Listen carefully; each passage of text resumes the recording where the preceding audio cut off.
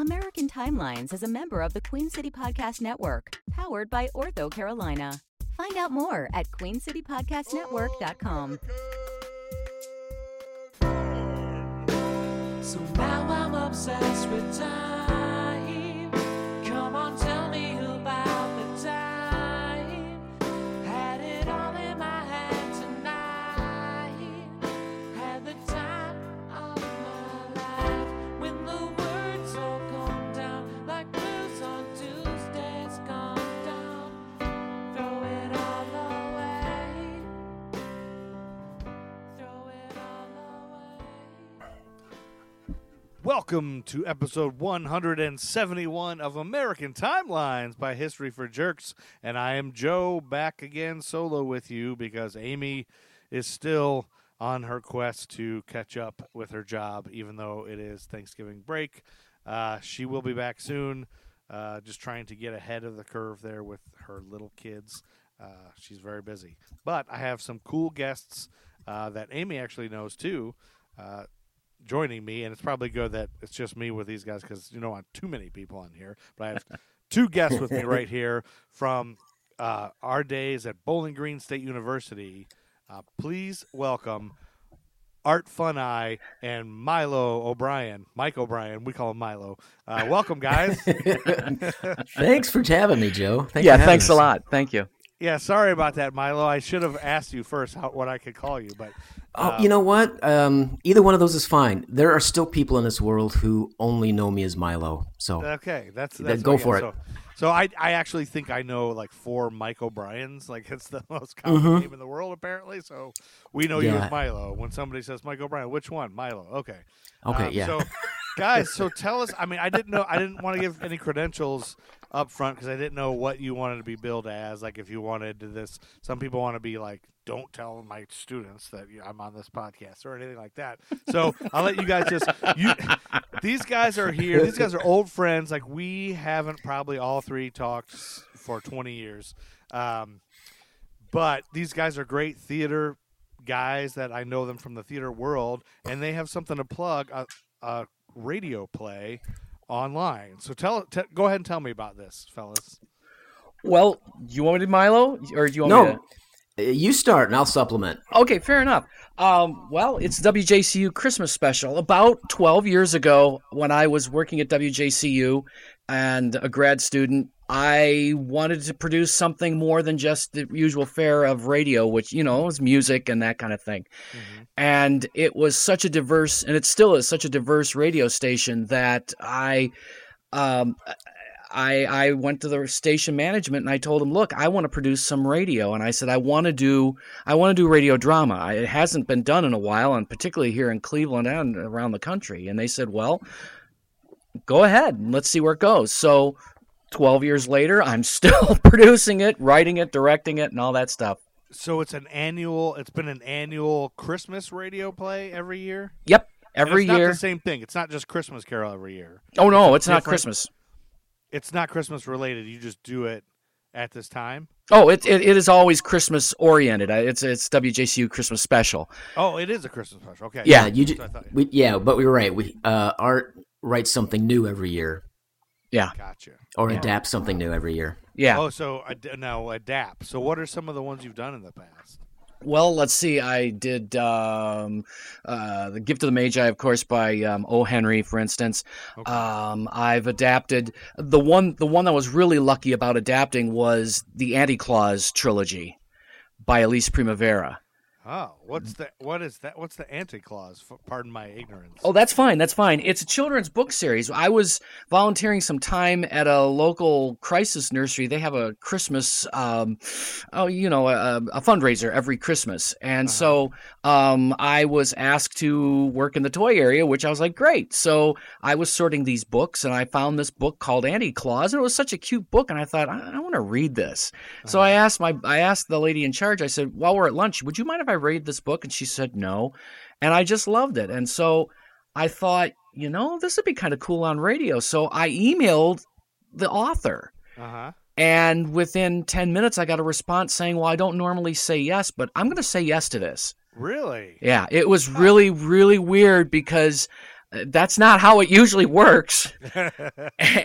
and and so there it was. The first one came and went, and the one kid that was in it with me, she said, "Are you going to do the second one?" And I said, "What second one?" And she showed me this second book. So I approached her again, and she said, "Well, sure, go ahead." And so we did the second, and then we did the third. But the crazy part of it is that I'm glad I didn't know it, because I didn't read the dust cover. She's a New York Times best-selling author. So you would have been intimidated had you known what a big deal she was. You just thought she was some no-name, probably. Wow. I just thought she was a children's writer. I didn't know she was a New York Times bestseller, Yeah. And so that friendship, and it's still there. I talk to her on occasion and stuff, but after that, I kind of wanted to do something that was really, really mine. Mm-hmm. And so I came up with this series called The Kringletown Chronicles. Okay. And it was just this crazy world of holiday characters. Let's see. In the first one, we've got Santa Claus, obviously, because it's a Christmas special. Who else is in that one, Milo? Oh, heavens. Let's see. We have Mother Nature. That's right. One of the St. Patty's Day leprechauns. That's right. Stars. Who isn't in that? Quite frankly. Let's see. A cherub, one of the St. Valentine's Day cherubs. Right. And... It's elves. It's a lot of elves and things, but it sets up the whole thing. What happens? Santa is doing his annual ride, and he spills some Christmas magic in his sleigh, and so it brings these 3 plush animals to life. Awesome. Hilarity ensues. Yeah, basically. But what happens? What the story is that. They just don't fit in. One has a real, I don't know whether you New York or Chicago mouth. Which one, Milo? I don't know. If you're talking about Wesley. Yeah, Wesley. I never put an accent on him. He just kind of came out kind of somewhere between Curly from the Three Stooges and Bugs Bunny. So New York-ish. Yeah. So can we listen to the ones from previous years, or is it just one every year it comes out and then it kind of goes away? Well, the way the special works is pretty much a lot of the content that's on that day are the plays from the past. Oh, so, okay. Yeah, definitely they're going to be rerunning the first one because this is chapter 2. Because I did it as a cliffhanger, crazy enough. I ran out of steam. What happens is these three plush animals are they're bulls in china shops, and so the elves go to Santa Claus and say, "Listen, you need to get these guys out of here, otherwise Christmas isn't going to happen." So he sends them on this quest to talk to Mother Nature about to find out whether the snow is going to happen, and then to see if she might be able to come up with a creative way to spruce up the Christmas tree. And so they get the rainbow. But they don't realize they have it. And they come back, and Wesley tries to use this box and try to turn on the rainbow. Well, it gets way big, and the whole thing shatters onto the Christmas tree. And it's all kind of like a precursor to Christmas lights. Yeah.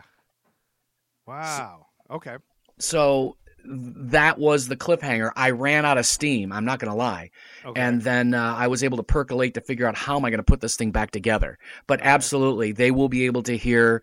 They'll be able to hear the first one, and then there's a recap that I wrote, and then we go right on into chapter 2. And so, when will these will be? You can stream this on WJCU's website. Yes, either WJCU.org or you can go to ALEXA. I'm not going to say it because I don't want to turn on anybody's if they've got it going. Yeah. Or that other one, SIRI, any of those. But you can actually just tell them I want to play WJCU radio, and they will do it. Okay, gotcha. So you can just play the radio now. That's the cool thing. I bet every radio station you can just listen to online anywhere now. Oh, yeah. And this will be on when will they start? Are they starting now? The Christmas? Well, no, stuff? that is a special. It's gotten so large that they do the 24th and the 25th with it. Okay. Gotcha. So you'll see the schedule right up on WJCU.org. Mhm. And you can see when Kringletown Chronicles is playing Chapter 2, which is the new one, or Chapter 1. Gotcha. But they're going to be back to back. Okay, cool. And you wrote both of those from Yes. scratch. Wow. Yes. Awesome. That's great. That's exciting. So, okay, cool. Well, thank you, Absolutely. both of you guys for being here. And you both play multiple voices on these? Milo does. I don't. You Yeah, don't I do will. any. I will this year play a couple different voices. You will. We had somebody for every part last year, Oh, cool. but the cast has expanded. So Awesome. But yeah, so and all our listeners can now check it out too. Oh, absolutely. On WJCU.org. That's awesome. Or you can tell Alexa Oh. and Siri, Alexa, fight Siri. That'll piss people off. But I don't mind. That's cool. So, but now that we've covered that, and we're going to jump in. Are you guys ready to jump into 1954 with me? Sure. absolutely. A little trip down memory lane. And so what we do here on American Timelines is it's a true crime podcast, it's a history podcast, it's a pop culture podcast. It's a little bit of both. My wife wanted it to be true crime. I hate true crime. So it'll be kind of funny that I'm going to be telling a true crime story without her.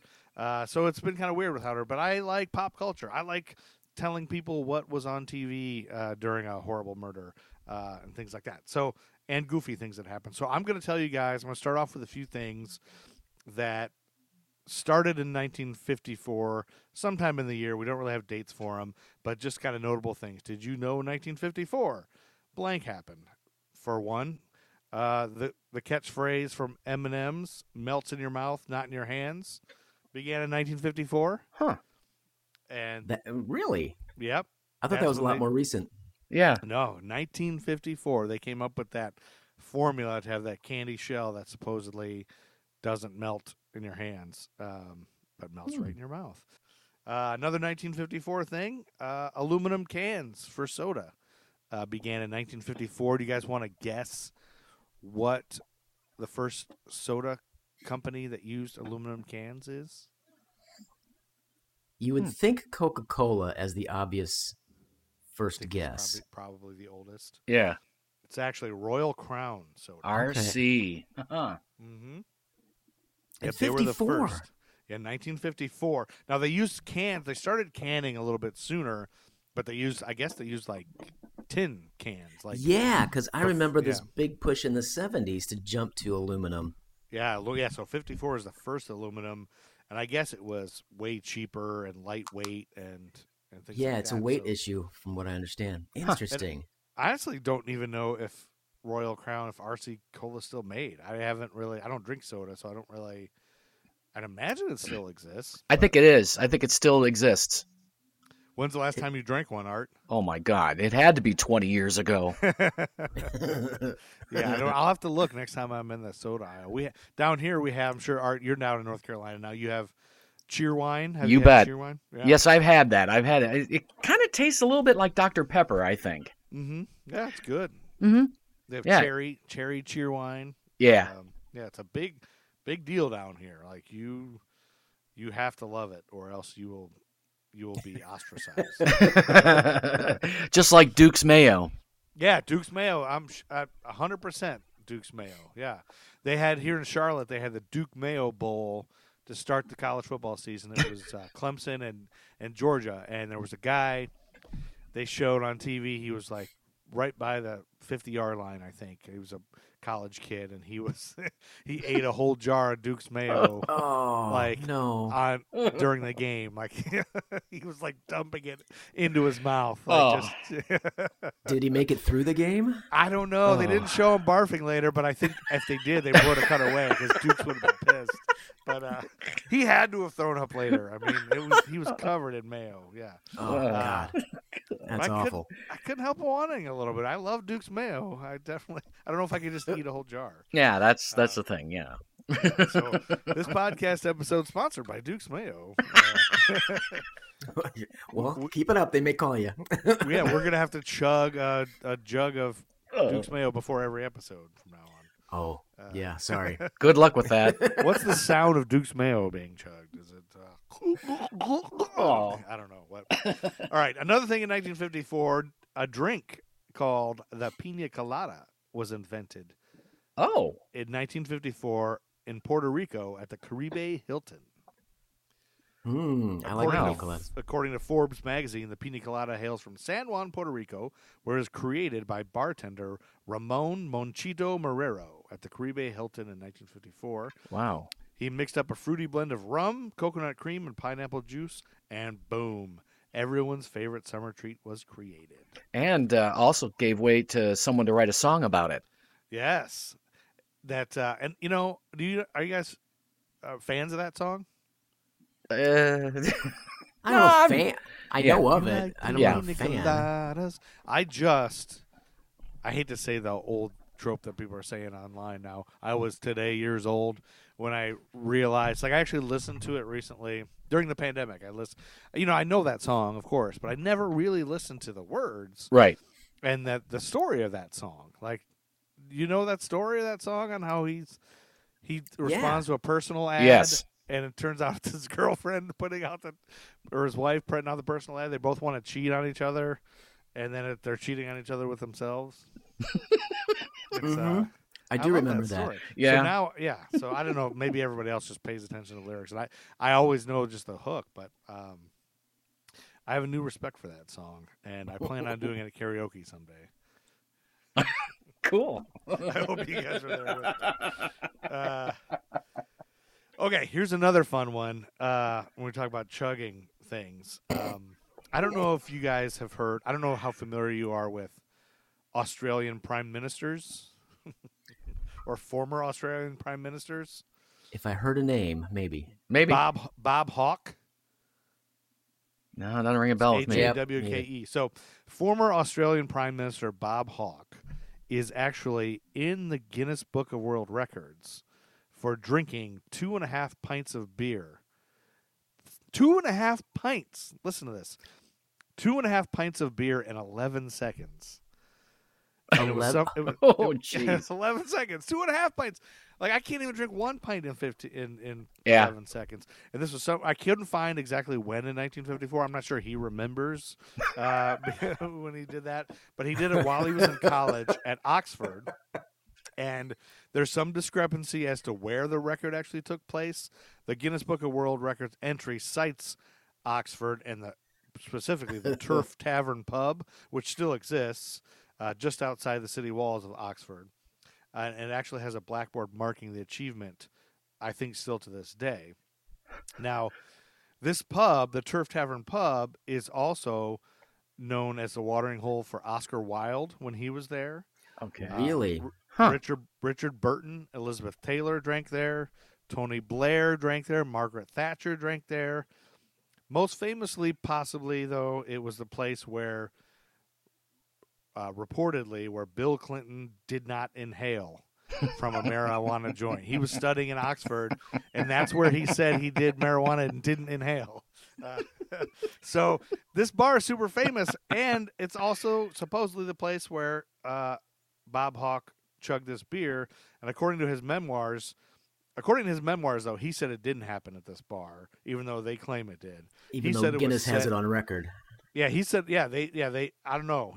He says it happened at a nearby dining hall of University College, one of the constituent colleges of Oxford University, where he was a student, and he said he did it because it was an arcane punishment for failing to wear his academic gown to dinner. He was quoted to say, "Some bastard had borrowed my gown, and as a punishment, he was sconced, quote unquote sconced." And that's when you're forced to beat the sconce master in drinking from a pewter pot. It's equivalent to a yard glass or a face. Or if you don't do that, you have to face a fine. So you have to chug. Basically, it's a chugging contest. And it's kind of sounds to me like it's a Greek ritual. It's like the sconce master challenged you. You forgot your robe. You now have to either pay or drink 2.5 pints of beer. So wait a minute. You mean his school is this just like a fraternity prank, or is this think the it's actual school Right. punishing him by chugging 2.5 pints of beer? Yeah. I think it's got to be a fraternity thing, right? It's probably I would, but it's 1954, so all of the man. Yeah. So yeah, everything's out. So that's all I kind of found. I was like, I think it was because I started googling what's a sconce master, what's a sconce, and it never really says the same. I found like 8 articles and they all kind of say the same thing, but he did it so fast in 11 seconds that it left the sconce master floundering, and they immediately put it in the Guinness Book of World Records apparently. Which the Guinness Book of World Records, I don't know if you know, but it actually is named after Guinness beer. Like it actually started through the company of Guinness. So of course they would keep the Right. beer Of course, drinking records. Yeah, this is probably one of the first records I would guess. But he was quoted to say, "This feat was to endear me to some of my fellow Australians more than anything else I've ever achieved." So yeah, that's I have a good friend. I haven't seen her in a while. She went over to the UK and she's kind of a few fries short of a Happy Meal, and she goes over there. She goes over there and she goes up to the bar and she says, I'd like to order a pint, please. And the bartender said to her, "Excuse me, ma'am, ladies usually don't, order pints, And she looked at this guy and said, "I never said I was a lady now, did I?" and then she says, "I couldn't believe it. All of a sudden, all these pints started showing up right in front of me." And I'm like, "Well, yeah, Elaine, yeah." they all bought her one. I love it. All right, one more thing that I don't have a date for, but happened in 1954, and this we're gonna have to jump over the pond to India. The city of Bombay, India, had such a bad rat problem in 1954 that they began accepting dead rats in place of taxes. They thought if they get everybody hunting rats, and you could turn in dead rats to pay your taxes. This kind of backfired because people started mass breeding rats so they could kill them and use them for their tax payments. So, Oh man. yes, according to popculture.us, that's what happened in 1954. Wow. Yeah. It's a great phrase that applies here. It's like, don't worry about trying to make something foolproof because you always underestimate the fool. Yes, that is the perfect saying for that. That's awesome. All right, now we're going to jump into some dates. Are you guys ready? You Yeah. bet. Let's go. Thursday, January 14th, 1954, where we have a notable marriage. And Milo, take Yes. it away. You're going to tell us all about this, right? Yeah. I don't know huge amounts about it, but that is the wedding date of Marilyn Monroe and Joe DiMaggio, the ball player. All right. Yeah, they were married that day, and from what I understand, they weren't married the entire year. They only Really? married. Yeah, they were married, and then they went on a honeymoon. He had arranged a honeymoon in Japan. Sounds lovely and romantic. Yeah. But the press, or not the press, but the U.S. Army found out that the two of them were in Japan. So they called her immediately to see if she could go over to Korea and entertain the troops, because this is still part of the Korean War. Oh, yeah, apparently. the Korean War is still going on. Right. Yeah. So they called her and says, "Hey, could you come over and entertain the troops for the Korean War?" And she, of course, said yes. Wow. So a lot of those pictures you see of her at the, entertaining troops at the Korean War are her honeymoon. Oh, my goodness. Really? Yeah. Wow. Yeah, really. But anyway, poor Joe lost his bride on his honeymoon. Oh, yeah. Yeah, yeah, so he wasn't the happiest guy, but he dealt with it. But he apparently he was kind of either jealous or ultra conservative, that kind of thing. Probably a little Because both, I would guess. Yeah. I mean, if Yeah. you're married to the most beautiful woman in the world, right? Like, yeah, it's founded. Yeah, Yeah. you can't blame the guy. Yeah. Can't blame him at all, actually. Yeah. But then when they got back, she started filming, like later that year, she started filming the movie The 7 Year Itch. Oh, yeah. And that's the Okay. one where she's standing on the grate and the dress is flying up and everything Yes. else. That's the most famous one, probably. Yeah. And he was on set that day. Really? He was on set watching this, and everybody Oh. hooting and hollering and having a good time, and she not caring, and Yeah. it got to be too much for him. So they just, and too much media attention, and he didn't like it. Yeah. And apparently he got, I won't say mad, and then she filed for divorce Yeah. he in probably got October of upset. that year. Yeah. Yeah, it's got to be hard to be married to the most beautiful woman in the world. But you look at the guys she married; they're not attractive fellas. No. But But another thing about Marilyn is that she really valued education. She thought Okay. people who were smart were sexy. Okay. So she read like a fiend. I mean, Yeah. she has this image of the less than ditzy. brainy blonde, Yeah. but she read like a fiend, and she could talk with most people. So the Yeah. people she married were also very smart people. So Intelligent. Arthur DiMaggio Miller, was smart. Yeah. Arthur Miller, yeah. Arthur Miller, definitely, yeah. Yeah. Yeah, super so she could smart. talk art with Arthur Miller and that kind of Yeah. stuff, and other people around her. So, Yeah. smart guys aren't always the prettiest, but Yeah. that's what she was true. into. That's true. That's cool. Yeah. That's I think that's exciting. Yeah, I don't but, think a lot of people know that about her, that she's smart. Yeah, she really tried to. I mean, because she studied acting with some of the big method actors like Uta Hagen and that crowd. Yeah. But she liked the brain. She thought being smart was super sexy, so she tried to be smart as well, and did pretty good at it, from what I understand. Well, But she's the guy, right. It but is super sexy. Yeah. it is. I think so too. Yeah. But Yeah. there's still this part of our monkey brain DNA. Yeah. This, quit whistling at my wife, kind of Yeah. thing. Yeah. Right. Yeah. So, Right.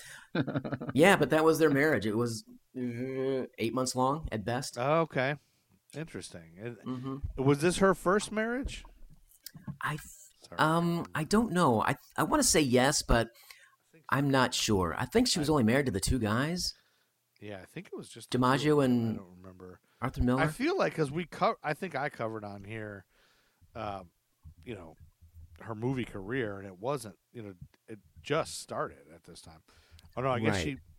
she. Yeah, that's right. She married. Actually, she was married to somebody named James Doherty from 1942 to 1946. I just saw on Wikipedia.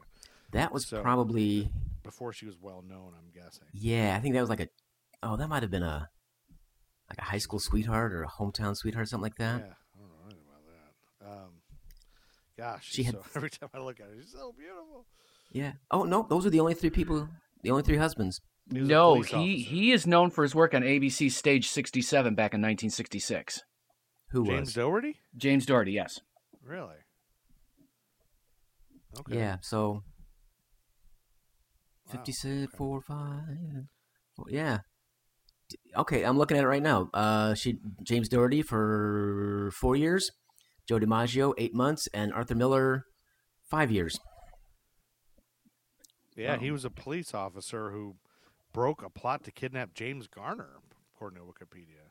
Really? Yeah, I just saw it on Wikipedia real quick, and and he went to school with Jane Russell. Which, I guess I'm just like, yeah.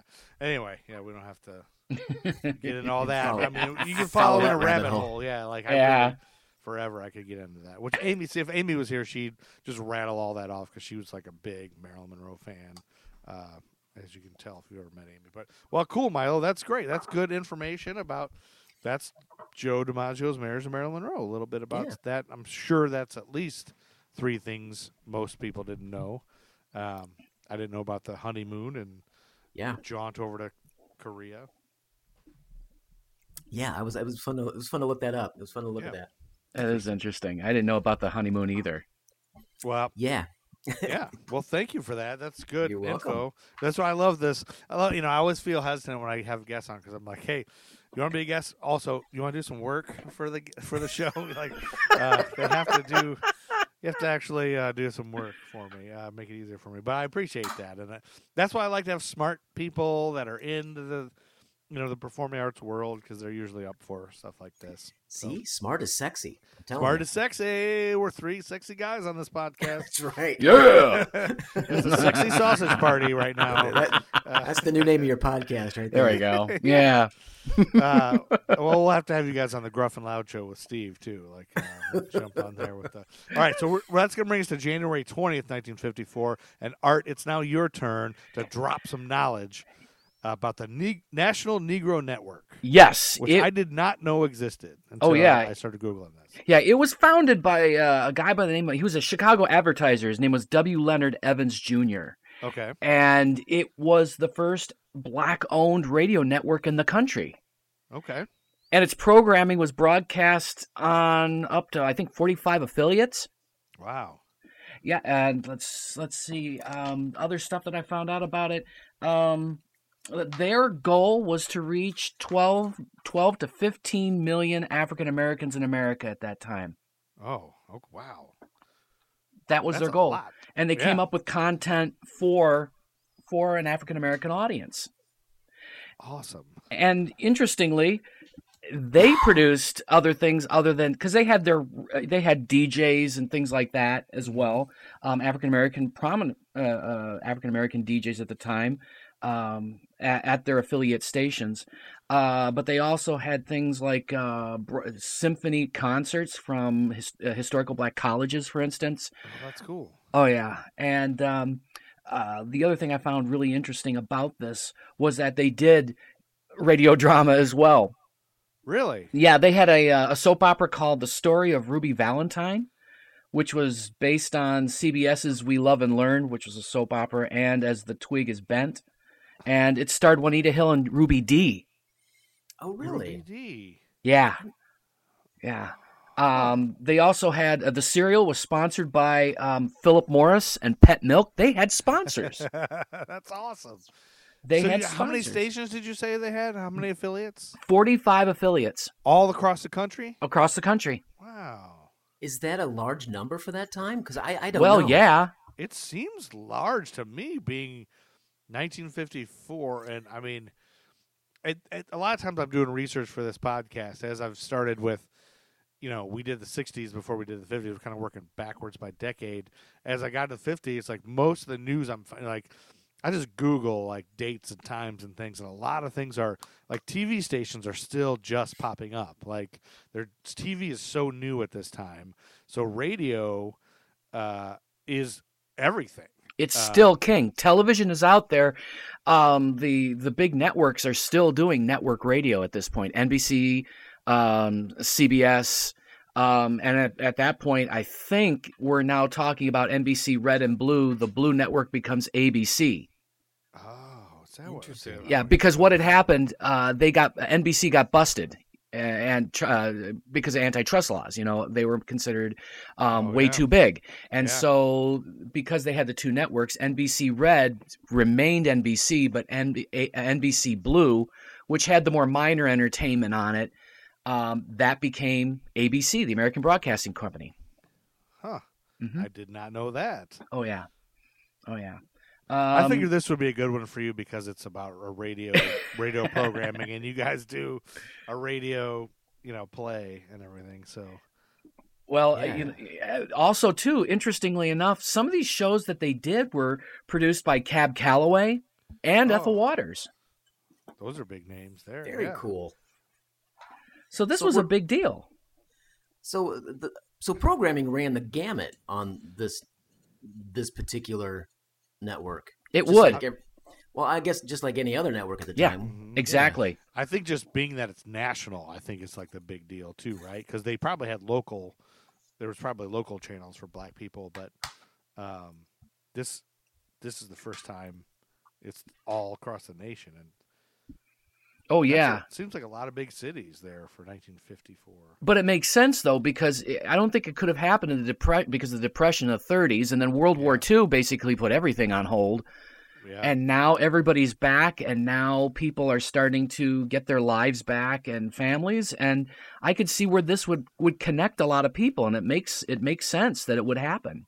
Yeah. Mhm. That's good. Yeah, that's interesting. Yeah. Oh yeah, definitely. It's just like things you just take for granted, all the things that have happened and that you stumble upon. And I don't know, we just continually on this show, Amy and I just keep finding things that it's funny. It's just like, I didn't know that happened. I didn't know that existed. I'm this many years old and I didn't know, Yeah. and just like, and a lot of times in history, we went through the 60s and it was just almost, at times it was just like, is this even fun? It's just like, there's so, with civil rights and everything, just how awful our history is and racist our history is. And it's just like, there's so many things, but then there's some, cool things that we discover and fun things, but it's just so much throughout history that I think happenings and timelines and being surprised by them. Oh, absolutely. Yeah. Because the early 50s, for television, was the time that puppetry came into prominence on American television. Yeah, Howdy Doody was a big deal. Kukla, Yeah. Fran, and Ollie.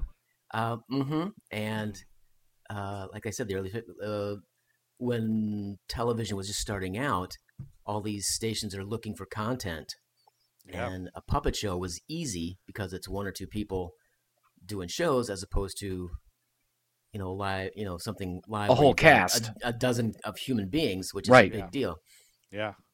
Yeah, A lot of these game shows. I can't believe how many of these games. There's a lot of game shows. quiz shows, yeah. Quiz And shows those are were big. prime time at that point. That was before the 21 scandal actually happened. Mm-hmm. Yeah. Yeah.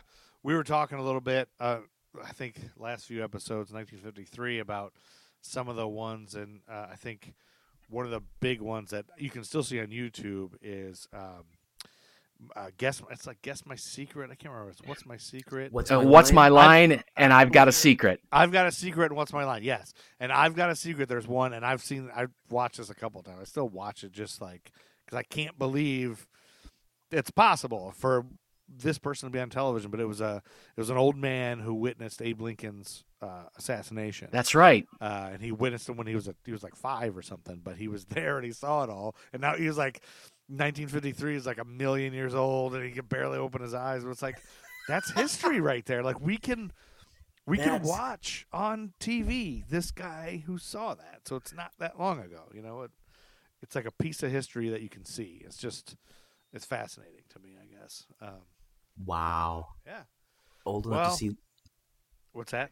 Old enough to be at Lincoln, to remember Lincoln's assassination. Yeah, isn't that crazy? Just to think about, like, puts it into perspective. Like it's.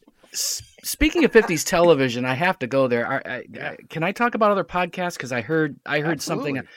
I'm listening to the podcast right now that TCM does, and they do a podcast. Right now, they're doing one on Lucille Ball, and I just hit on it by accident. It's really good. There's one thing that I completely forgot about. Desi Arnaz was really, really talented, and a lot of people don't realize it. And he really had a brain about things, and it was in the contract when they filmed I Love Lucy. Mm-hmm. Those were to be filmed in 35 millimeter. Okay. As opposed to 16, which is they didn't want to go kinescope. That's why when they would rerun them, they looked great because it was 35 millimeter stock. 35 millimeter is movie stock. Oh, okay, that makes sense. So you're he right. insisted on it being a better quality product. Exactly. Because he knew about this. He knew about the future of where this is going. Because it is better. It does seem way better quality now that you mention that.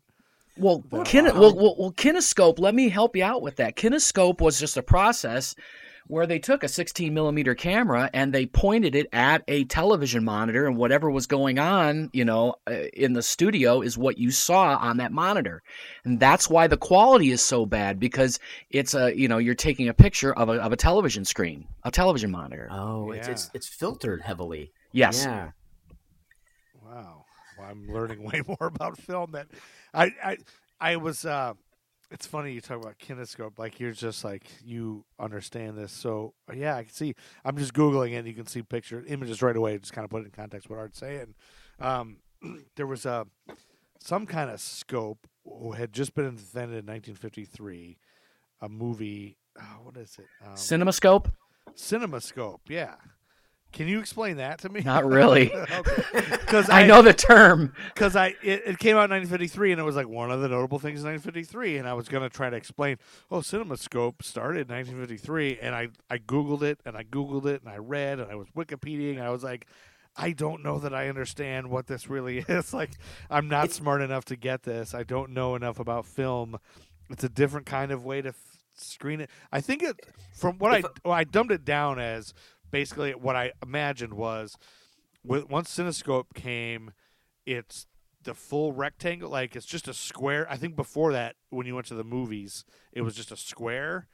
Like, on the screen was probably bigger, and it was just a small square. And once CineScope came, it was widened, like sort of widescreen, I guess. I think two things about CinemaScope. Yes, it started standardizing that widescreen format, but I think CinemaScope also did something with film color. I think there was a new process for color filmmaking and production. So those things might be, Here it is. Yeah. Here it is. I got a little bit of a working definition. A CinemaScope process is to compress a wide image into a standard frame and then expand it again during projection. It results in an image that is almost 2.5 times as wide as it is high. Okay. Wow. Okay. So it's more of a big rectangle. Yes. Than it probably was before. Yeah. Before that, you would see just a small.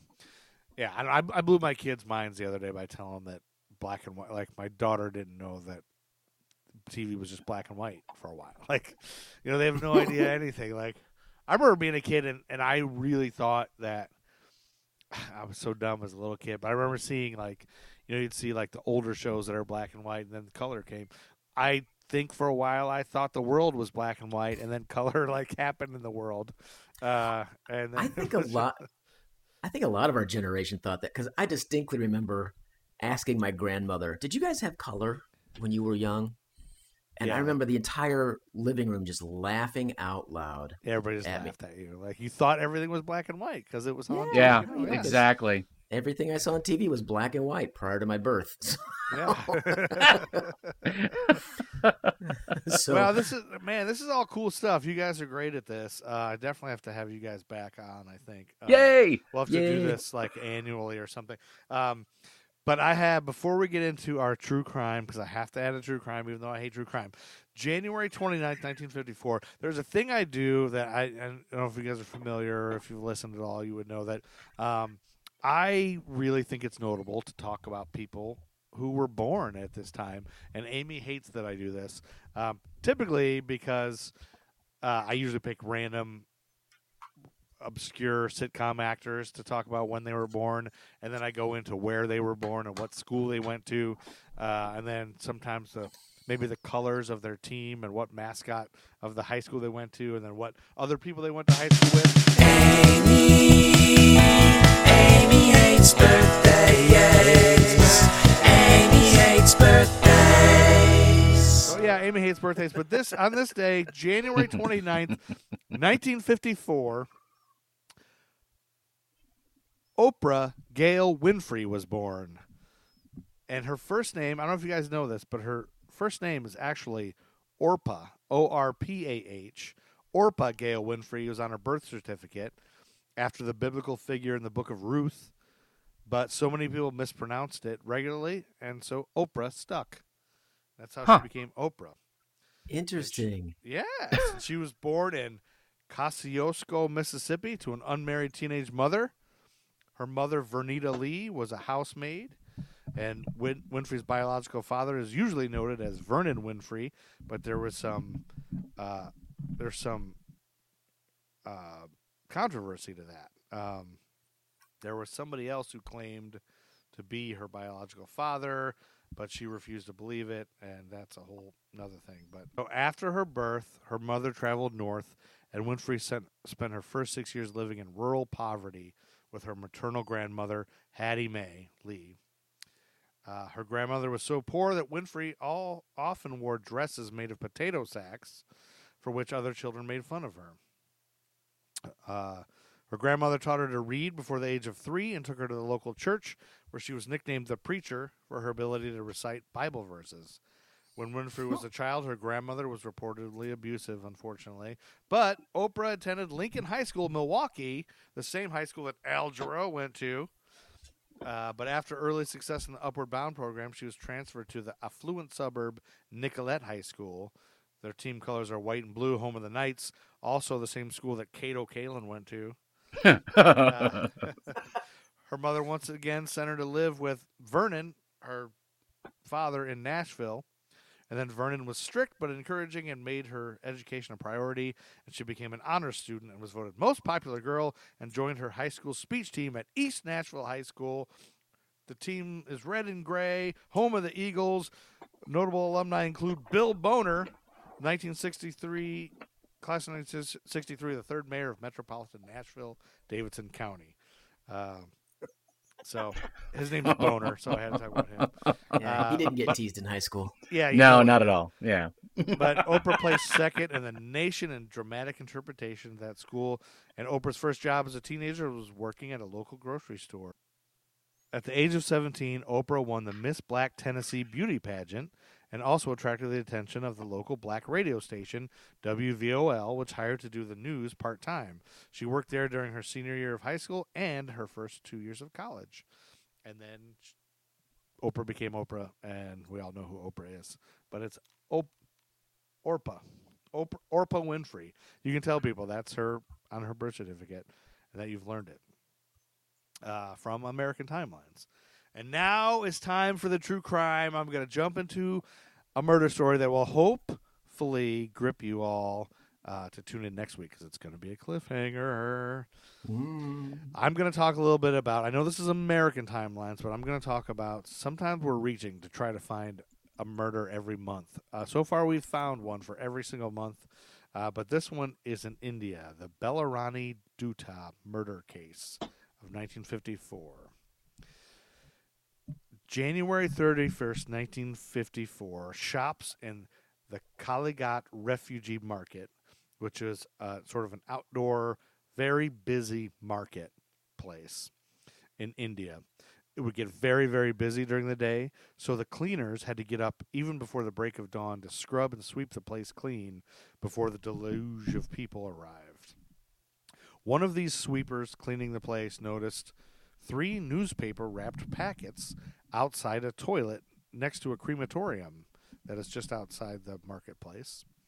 The newspaper covering was torn around the edges, and when the sweeper peeped to see what was inside, he let out a yelp of terror. The package was tied with a coconut coil rope, and there were marks of dried blood on the newspaper, and protruding from it were human fingers. Dum, dum, dum. Soon a crowd gathered in no time. The Taligunj police station was informed. Officers came down and had to first clear out the crowd that had been looking intensely at the packets. Then they opened the packets one after the other. They contained 2 arms that went up to the elbow joint, palm, fingers, wrist, and forearm, ending at the elbow. All of these had been chopped into pieces. The newspapers used were of the November 21st edition of the Jugantar, is a local newspaper.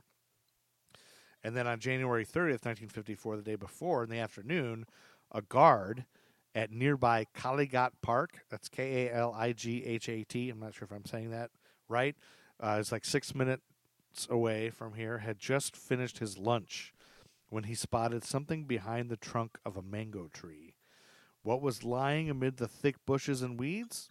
Well, it was 4 newspaper-wrapped packets tied with coconut coil ropes. Filled with curiosity, he tore open the newspapers in a swift movement, mindless of the consequences.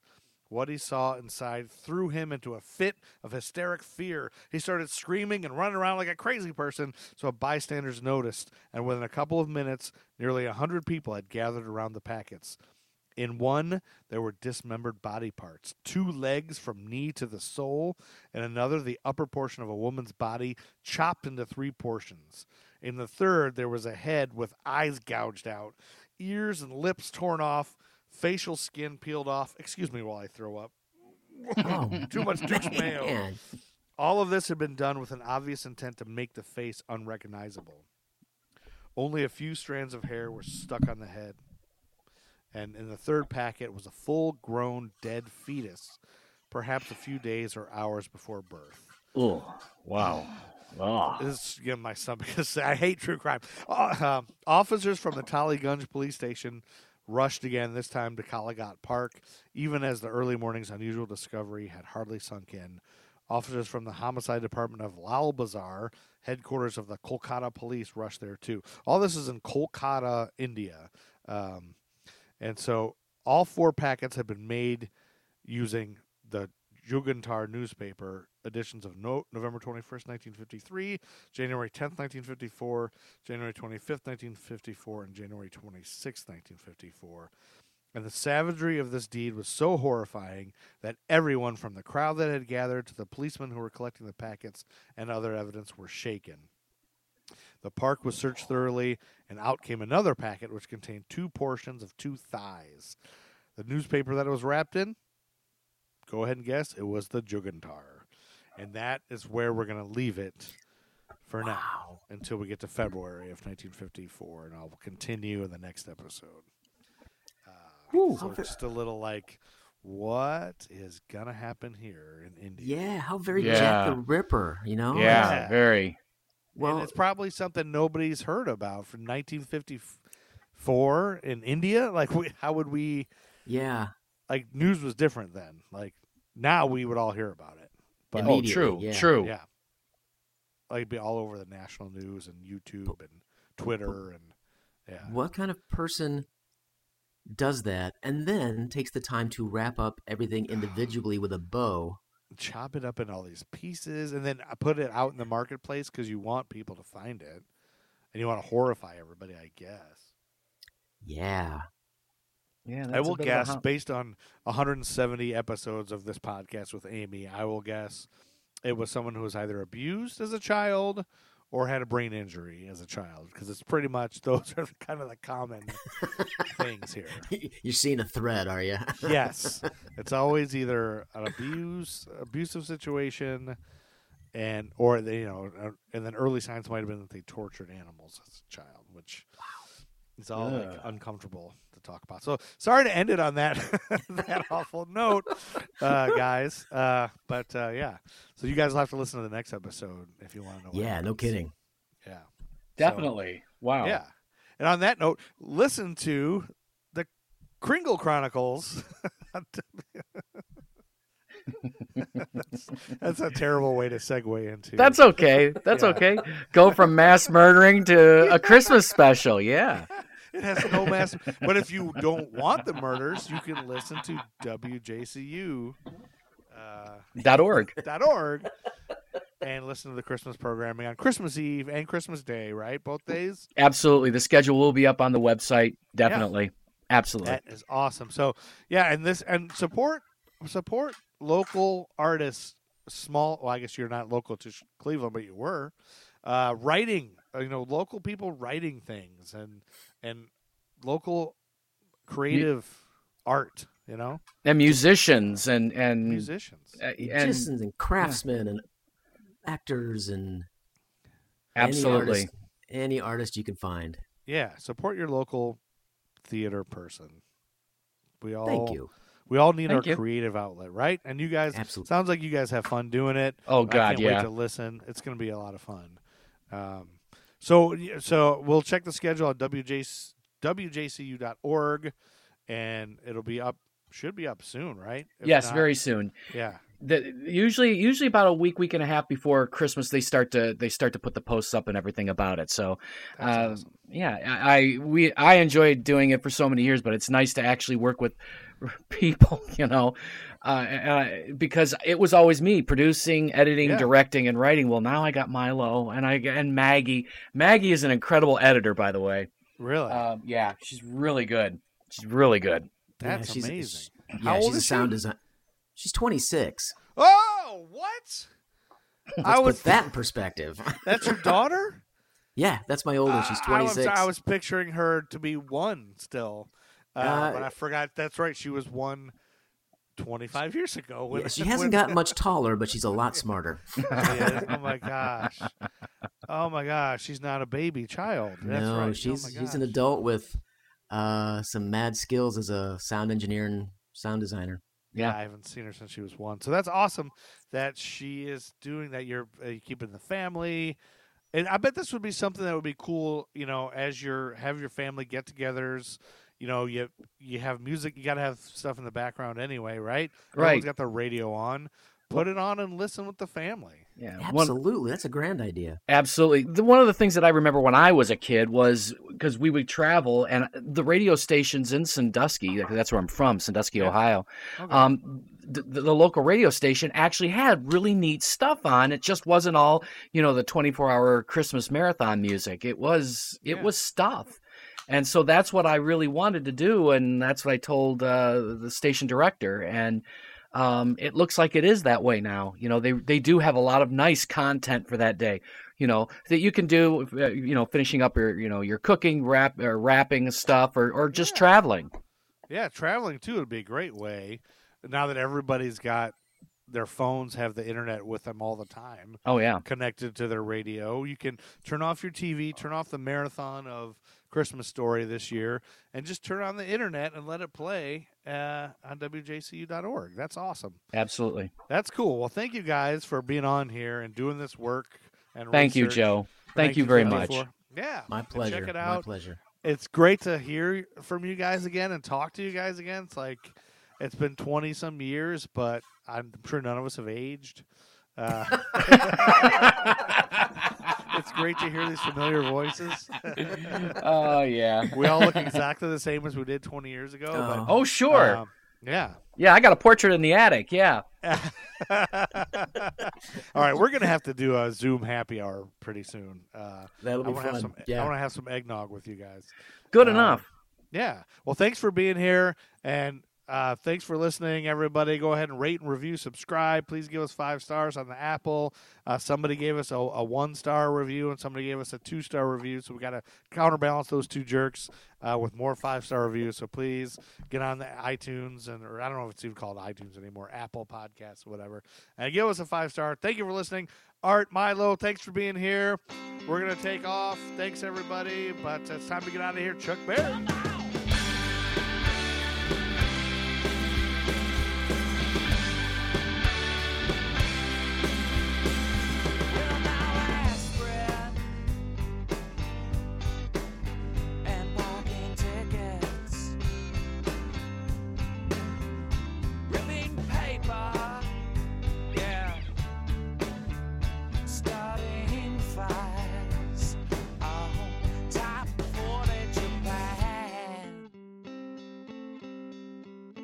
What'd you think, man? Top 40 Japan, yeah. Would you expect my Matt Truman Ego Trip is the greatest band of all time. Buy their music.